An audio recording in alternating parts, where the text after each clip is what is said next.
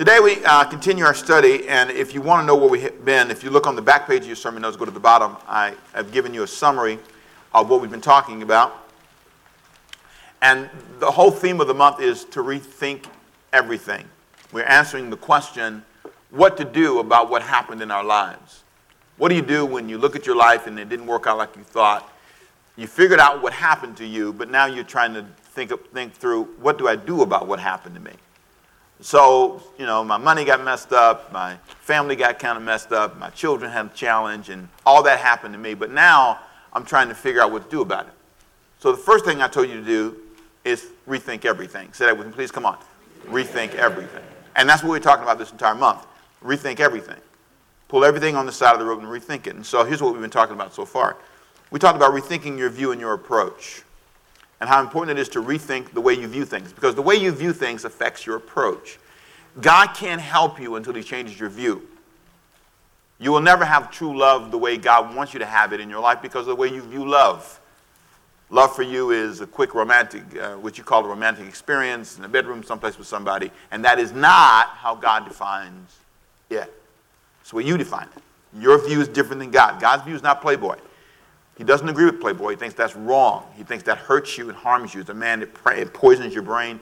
It poisons your ability to love and to see people properly. God doesn't view love the way you do, or money the way you do. I think he's for money, but he's not for greed. He wants you to be entrepreneurial. He wants you to make a lot of money. You can be a millionaire and billionaire. He doesn't care. The issue is that you have a balanced perspective of what money is and what money is not. It's your view. He's trying to approach your view. That's why I strongly believe in teaching. Jesus was big on talking to people. And so, rethink your view. And then last week, we said rethink why you're here. Now, we've been studying Matthew 5, 6, and 7. I try to force myself into a Bible study so it doesn't sound like some motivational talk. And so in our study of Matthew 5, 6, and 7, that's what Jesus challenged the disciples with in Matthew 5. Blessed are the meek, blessed are the poor. Rethink your view of these things. I want to show you another way to look at these. You think one way, but I want to show you another way. And then he went on to talk about rethinking why you're here. He said, you're here to be salt and light. There's a flavor that God has given you, a unique flavor, and a unique color, a light. When people deal with you and when I interact in your life, they get a certain flavor that's unique. Accept that flavor and understand the responsibility of it. You're set on a hill. You're a light, a color that cannot be hidden. And so as we talked about that, the goal was to get you to rethink why you're here. You're not just here to make money. You're not just here for treasure. You're here for a bigger purpose than that.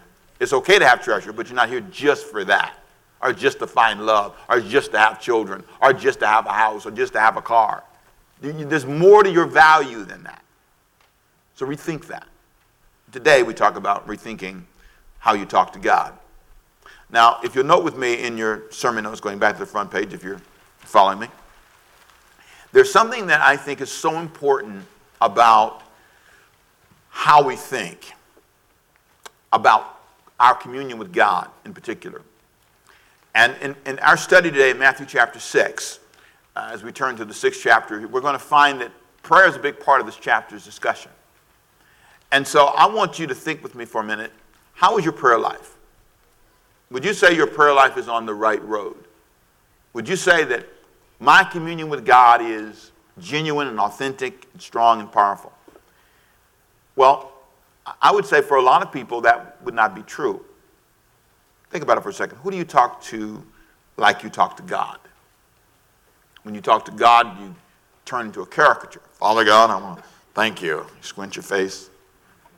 And that is your normal. I can understand a formal prayer moment. I get that. But in terms of your normal prayer life, your conversation, when you see your husband, you go, good morning, honey, I'm glad to see you. Do you do that, or do you say, hey?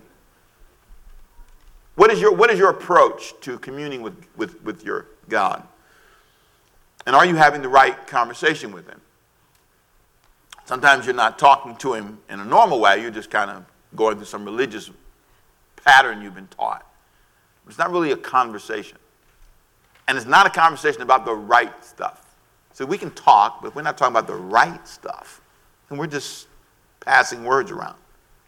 So what would improve your communion with God? I'm going to give you some basics, 3 basic things that he says in the text that will help you in your communion with God. And this is so important because I really think if you get this right, it will change everything. People often say prayer changes things. I think that's true. But technically, theologically, you got to be careful because prayer without action doesn't change anything. If you're not engaged in the process, if you push it off on God and say, I'm going to talk to you about it and I don't have to do anything, that's not balanced. It is true that prayer with you responding in faith to what he tells you brings change. And there are times you can't do anything but pray because there's nothing else to do. You've done everything else. But you don't get to push it all off on him. You don't get to pray about your husband and not engage him. You don't get to pray about your children and not resolve the issues. You can't pray about your business and not go seek new business. There is a part you play. And so I want you to rethink 3 prayer, or what I call talking to God basics. And I want you to think of it that way for a second. If I can take the term pray for a moment and put it on the side just for a moment and just think of it this way. I'm talking to God. Can you say it with me, please? Come on. I'm talking to God. And there are 3 basic things you want to do. Number 1, you want to pray honestly. You want to make sure this is an honest moment. Here's what he says in Matthew chapter 6, verse 5. When you pray, you shall not be like the what? Hypocrites. And the word hypocrites is a strong word. It means to be an actor. And there's a strong warning. Jesus was very specific. He's sitting with these guys on a hill talking to them about themselves. And he says, guys, I want you to hear me. I don't want you to talk to God and pretend. I want to make sure you're talking to God openly. So the first thing you want to do is pray honestly. He said, for they, referring to the leaders around them, love to pray standing in the synagogues and on the corners of the streets, that they may be seen by men. Surely I say to you, they have their reward. You got to be careful that you're not getting a lot out of something that nobody else is getting anything out of. I don't know that we understand how God really impacts people. He does it way more by what he does privately with you. And that's why he says, if you really want to make a difference, let's get honest. And let's talk to God and not be hypocrites. That's the first basic thing. Number 2, pray privately. So say it with me again. Say, pray honestly. Pray privately. Go ahead and say the third one. Say, pray specifically. When you pray, remember, this is in your room, he says. Notice the way he words this in verse 6 of Matthew chapter 6. But you, when you pray, go into your room, and when you have shut your door, pray to your Father who is in the secret place, and your Father who sees in the secret will reward you openly. Notice how personal this is. Now, there's nothing wrong with public prayer, and there's plenty of verses that talk about the importance of public prayer, but he's saying, I want you to understand a basic thing. You need to have in your life an honest pattern of communication with God, and it needs to be private. That's where you say the truth. God, I'm really struggling with this. Then thirdly, pray specifically. Ask for what you really need. I love the way in verse 7 he says this. Do not focus, when you pray, do not use vain repetitions as the heathens. For they think they will be heard for their many words. It's not about getting on your knees praying for an hour. Don't make that a goal. I'm going to pray for 1 hour. I would take 10 focused, specific moments of conversation than an hour of rambling. I just don't think God gets much out of that. There's nothing for you in that. He said, I want you to, don't think it's about words, a bunch of words. Verse 8, therefore do not be like them, referring to people around them, for your Father knows the things you have need of before you ask him. God's not being informed when you pray. It's not like he didn't know you're broke or he didn't know you're struggling. As a matter of fact, the issue is you need to make sure you're asking for what you really need. It needs to be specific. This is about this area of my life. The question is, do you really know what you need? Have you ever prayed for something and you're off target when you look back? You're praying for this and you needed that. You're asking for things that have nothing to do with where you really are in life. And you just kind of missed it. The Message Bible puts it in a very powerful way. I love this Message Bible because now, I love commentaries, I love all this, but it kind of it's a tool, like a cheat sheet a little bit. It kind of helps you see what the text just said in a very simple language, very simple terms. Here's what he said in Matthew chapter 6, verse 5 in the Message Bible. It says, when you come before God, don't turn that into a theatrical production either. All these people making a regular show out of their prayers, hoping for stardom. Do you think God sits in a box seat? Verse 6, here's what I want you to do. Find a quiet, secluded place so you won't be tempted to role play before God. Just be there as simply and honestly as you can imagine. The focus will shift from you to God, and you will begin to sense his grace.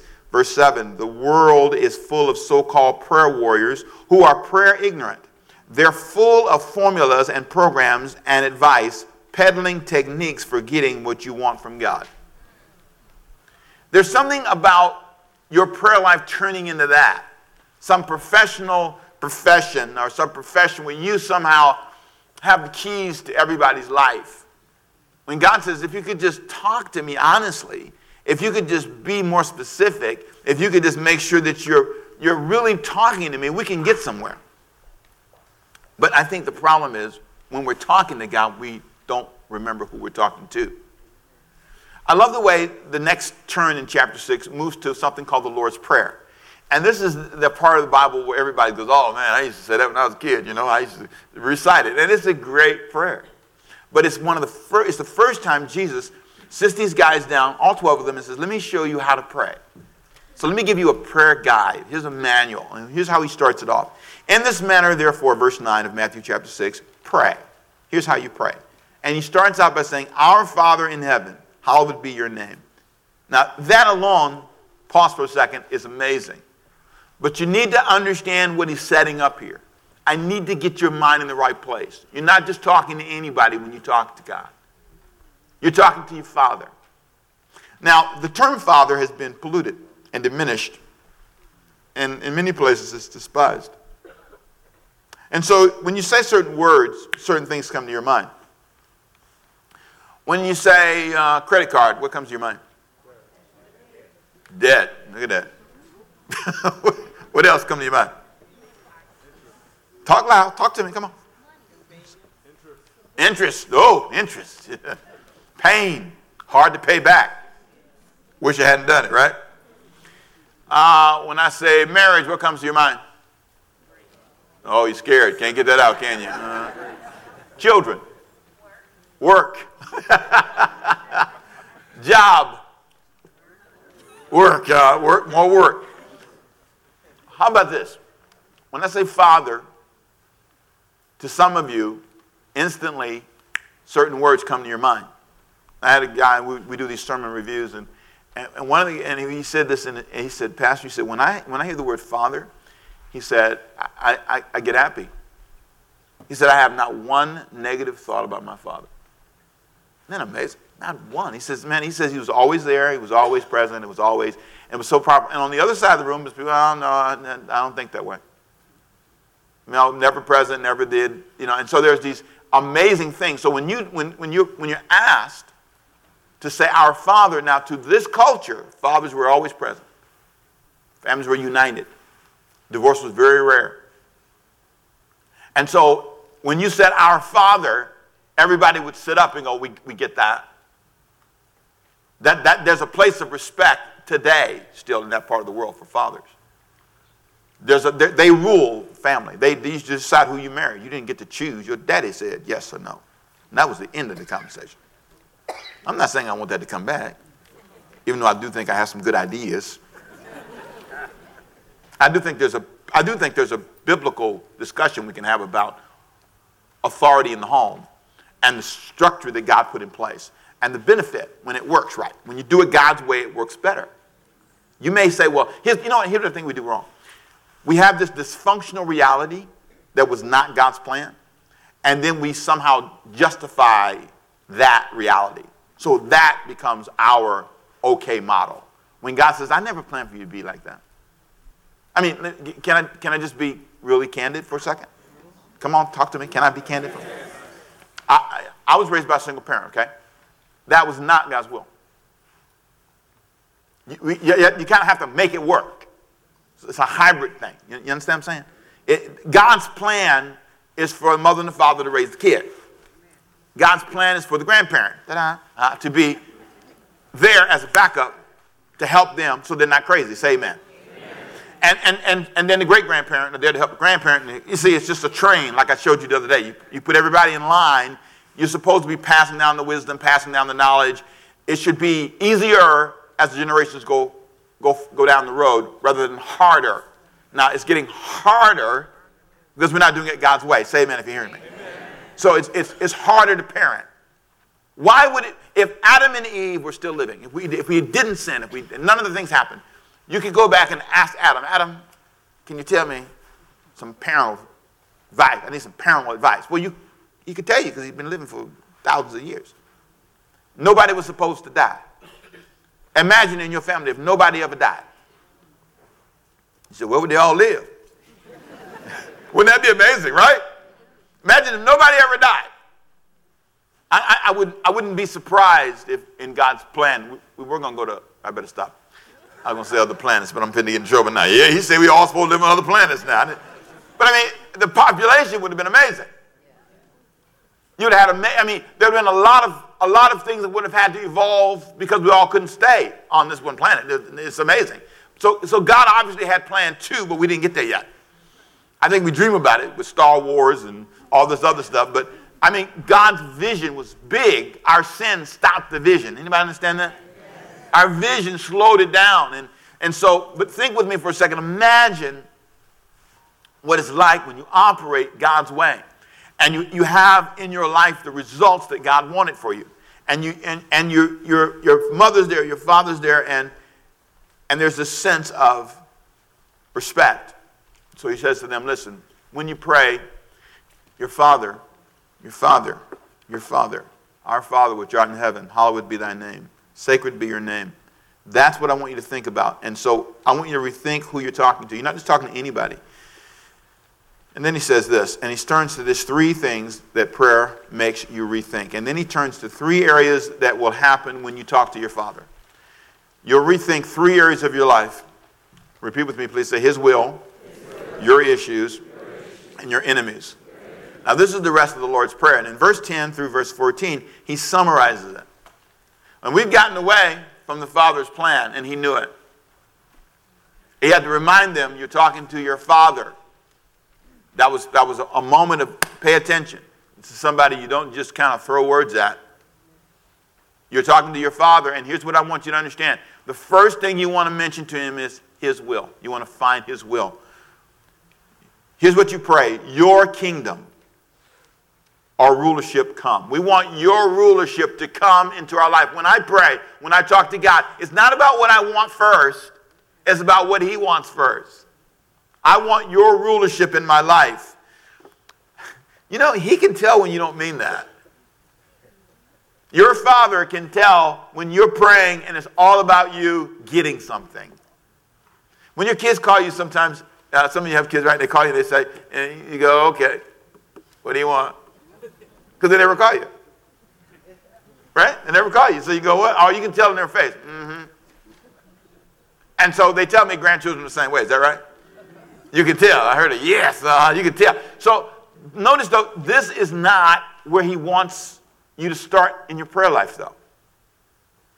Pray with the focus of his will. Your will be done on earth as it is in heaven. And that's complete submission. I want your will. Second thing he says is, once we talk about my will and you invite my kingdom, my rulership in your life, now let's talk about your issues. I want you to understand, I want to hear about your issues. And he says it this way, give us this day our what? Daily bread. He cares that your needs are met. Verse 12, and forgive us, I love this, our debts. Forgive me for what I owe. And help me forgive my debtors. People that owe me something. And then he says this, and do not lead us into temptation. That's another one of my issues. I'm tempted by stuff. Deliver me from evil. Look at this. There's stuff all around me. I have issues, and when I come to God, he says, I want to hear honestly about your issues. You can bring those to me. Even, lastly, your enemies. If you forgive men their trespasses, your heavenly Father will also forgive you. Now, this is important.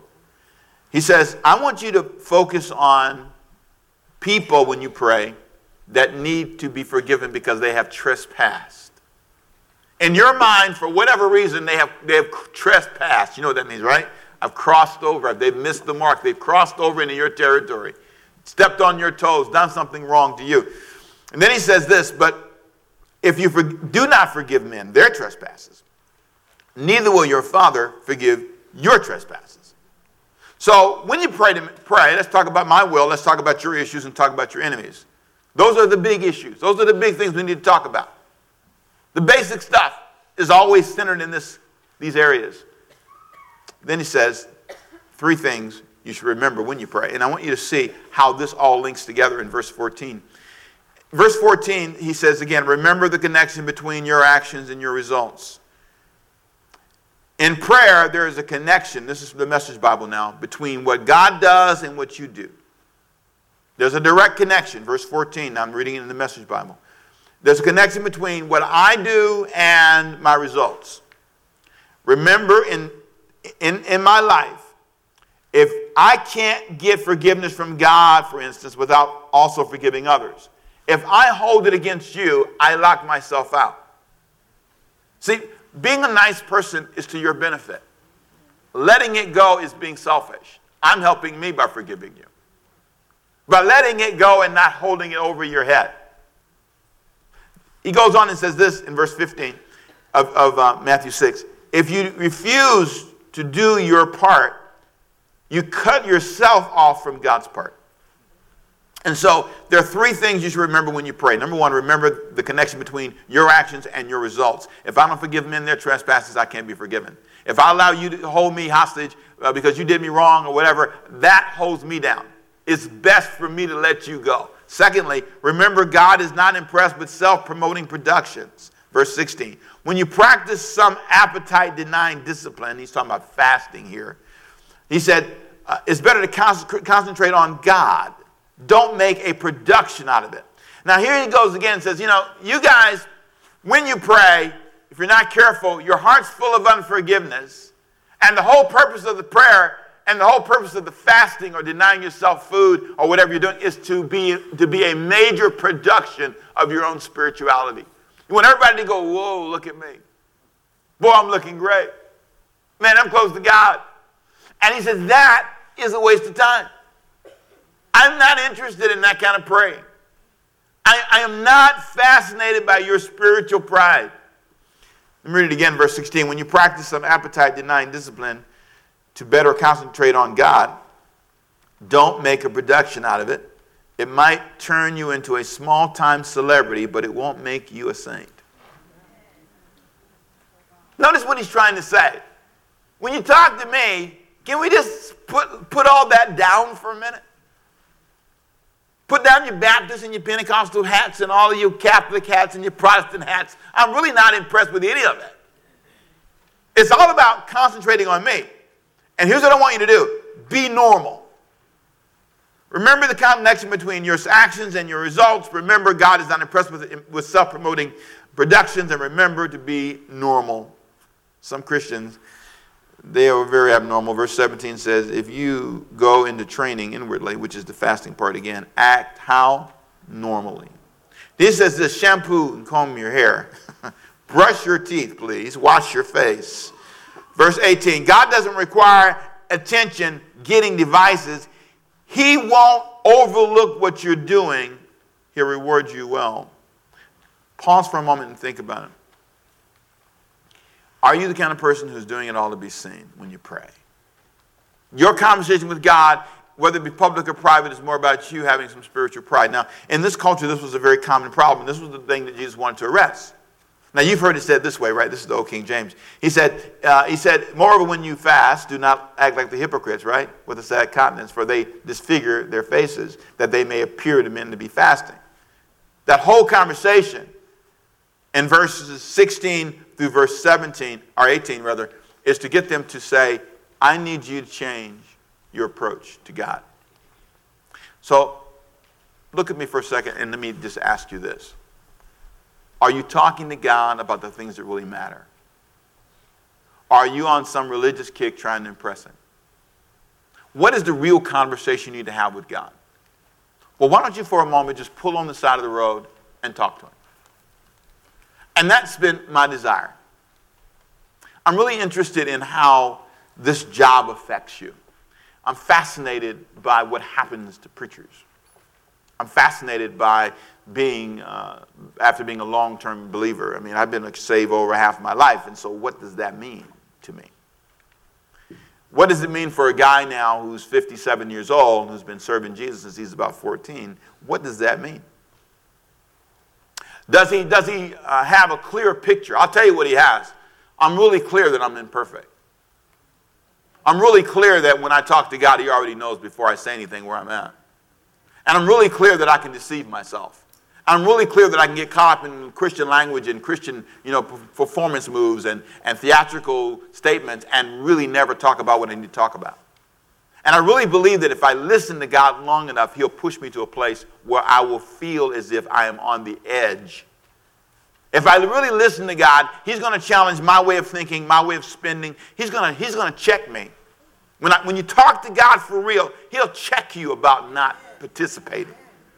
He'll check you about being a looky-loo Christian. He'll check you about not caring about people. He'll check you about your attitude. He'll check you about your money. He will check you. He will remind you that I gave you every dollar you have and I should be first. He will check you if you talk to God for real. Now, but if you just want to shout and dance and run around and you lift your hand and talk about how close you are to God, that means zero to him. Jesus was talking to these 12 guys and their mouths were wide open because he was saying things they had never heard before. He was saying things that were new to them. This is not how everybody thought.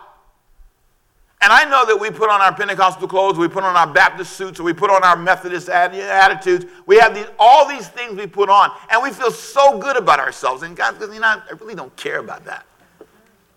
I'm really not that impressed with any of the stuff you're impressed with. And so the longer I serve Jesus, the more I serve him, the more I'm going, boy, are we off. He's saying all this to 12 guys sitting on a hill. 12 guys sitting on a hill, and he's talking to them. He says, hey, I just want to talk to you. I just want to talk to you. I'm not trying to be impressive. I'm not trying to say this. I'm just trying to help you understand if you really want to commune with God, this is where it starts. So let's have a real conversation. Like you say you need in your marriage, right? Like you say you need in your family, right? Or with your kids, right? God looks at you and says, can we have a real conversation? Let's talk about what you really think. Let's talk about, do you really want God's kingdom in your life? His rulership in your life? Let's check your pride at the door for a minute. Let's check all that at the door and say, God, I get it.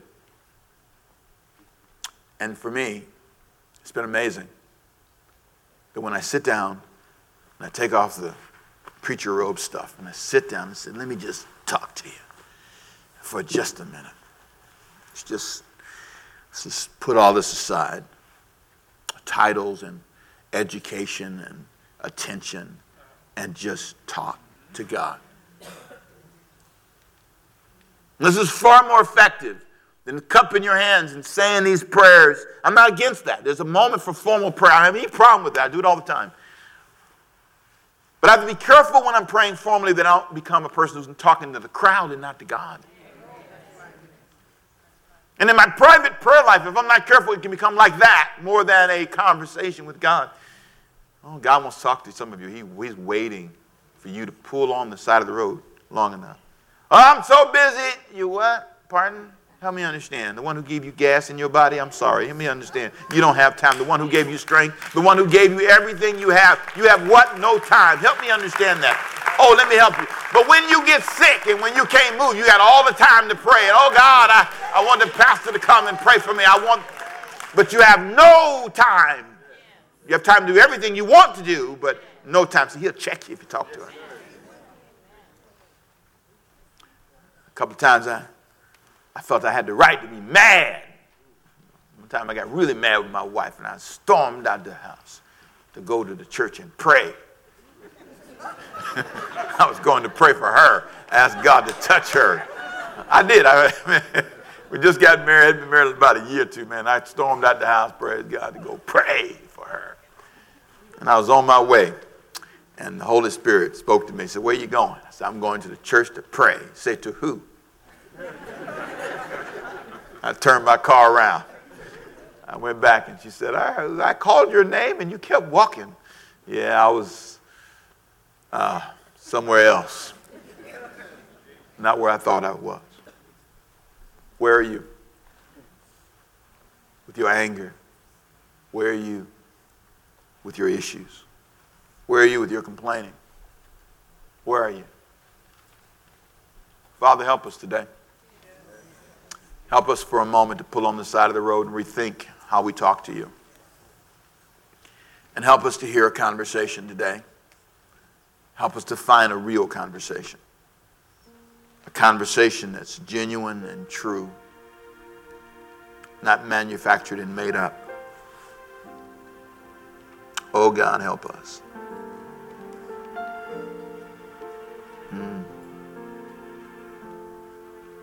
Wow. Can I say something to you, please? Take this right. You may talk too much.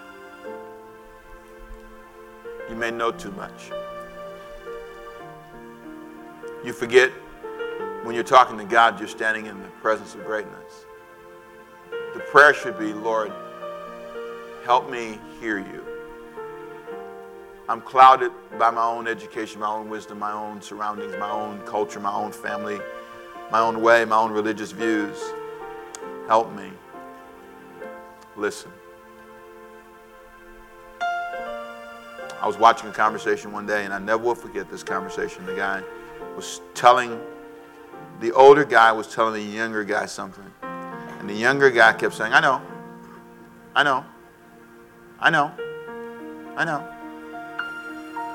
And the older guy looked at him and he said, one day, son, somebody who really knows is going to stop talking to you because you say you know. And you're going to be in real trouble.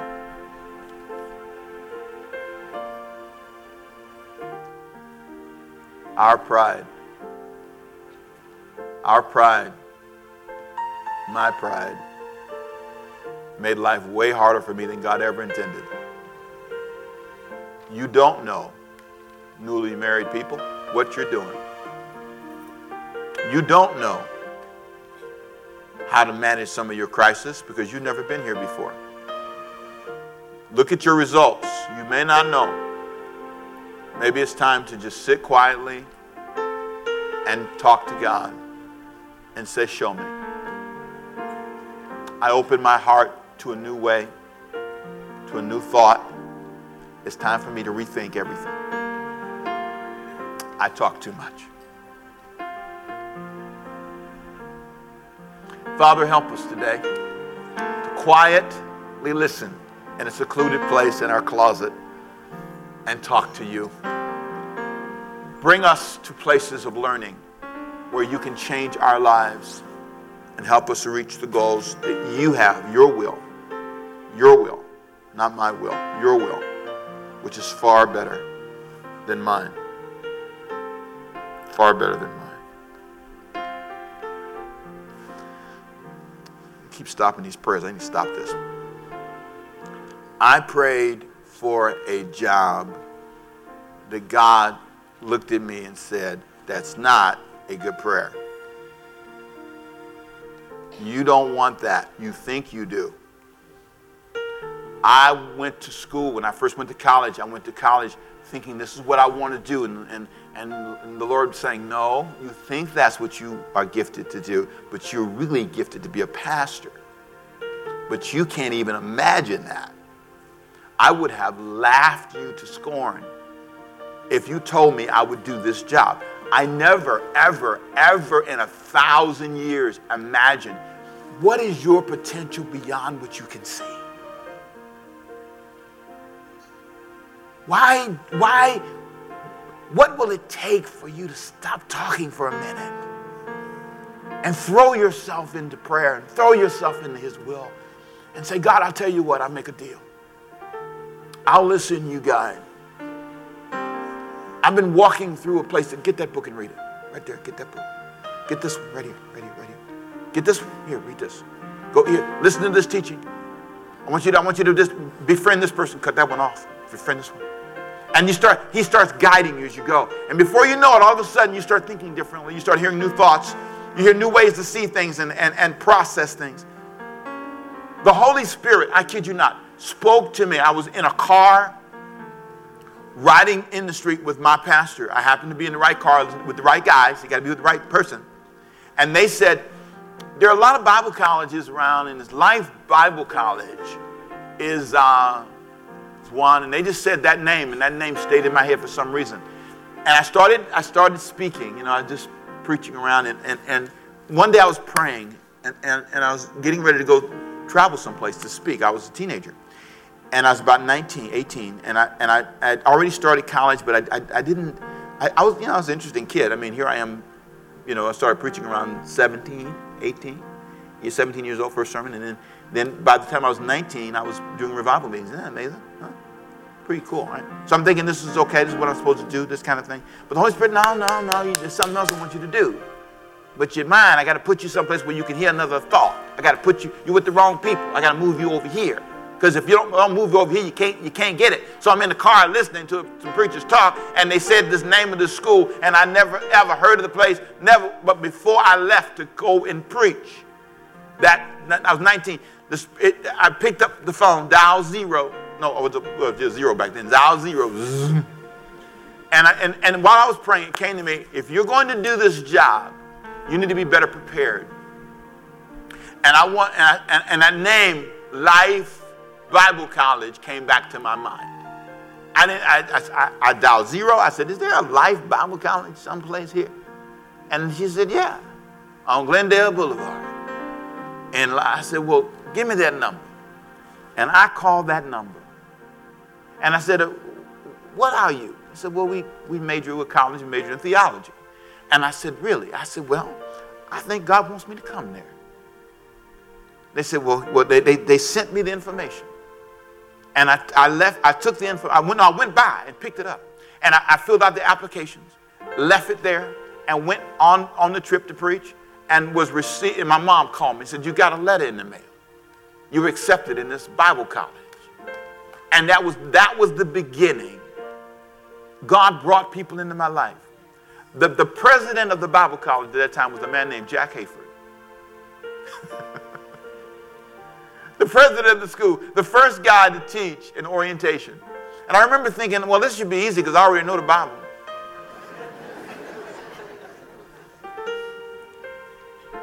First session, first orientation, I was blown away. I had no knowledge how ignorant I was. 4 years, I plowed my way through. And God did something for me that changed my life. I could pray, but He's got to place me in the right church, under the right teaching, so that I can be led as I pray. Father, do that for them. Do it for them. Take them to a place. Introduce them to people. Broaden their vision. Let them know, God, when to turn and when to get off the freeway. In the name of Jesus, I pray that the Holy Spirit of God would fall upon them today, and that their prayer life would become a place where you would launch them to a new beginning. Oh God, you spoke to me as a teenager on my knees. Go to this school. What if I didn't go? What if I said, no, I don't feel like it? What if I was afraid? But oh God, I thank you. I didn't know anybody. I picked up the phone and dialed 0, and they gave me the number, God, and I went there, and it began to be a journey for me that has changed my life. Oh God, help us today. Let our prayer life be the launching pad. Not my will, but thine will be done. Your rulership in my life. Your will. Tell me where to go. And I believe you'll meet my daily needs. I believe you'll help me work through my enemies. I believe you'll strengthen me, God. But I got to pray and open my heart and say, God, do it for me. In the name of Jesus. In the name of Jesus. In the name of Jesus. I pray for everyone streaming in, God, where they are. They're here in the church. I pray the Holy Spirit would touch them. May this be that moment that they would say, God had me here today so that I can pray more openly for His will, not mine. And God, I believe miracles are going to happen. People are going to be touched. Testimonies over the years are going to come forward where people are going to say, that was the sermon when I learned how to talk to God. Honestly, specifically, tell God what I need and let him show me what I really need. In Jesus' name. Now, with every head bowed, every eye closed, if you're here today and you say, Pastor, what you said today I get, but it starts with me giving my life to the King. If you're here and you say, Pastor, I need to start at that first step. I want to invite Jesus to be the Lord of my life. He has not been the Lord of my life. I prayed, but I've not prayed like this before.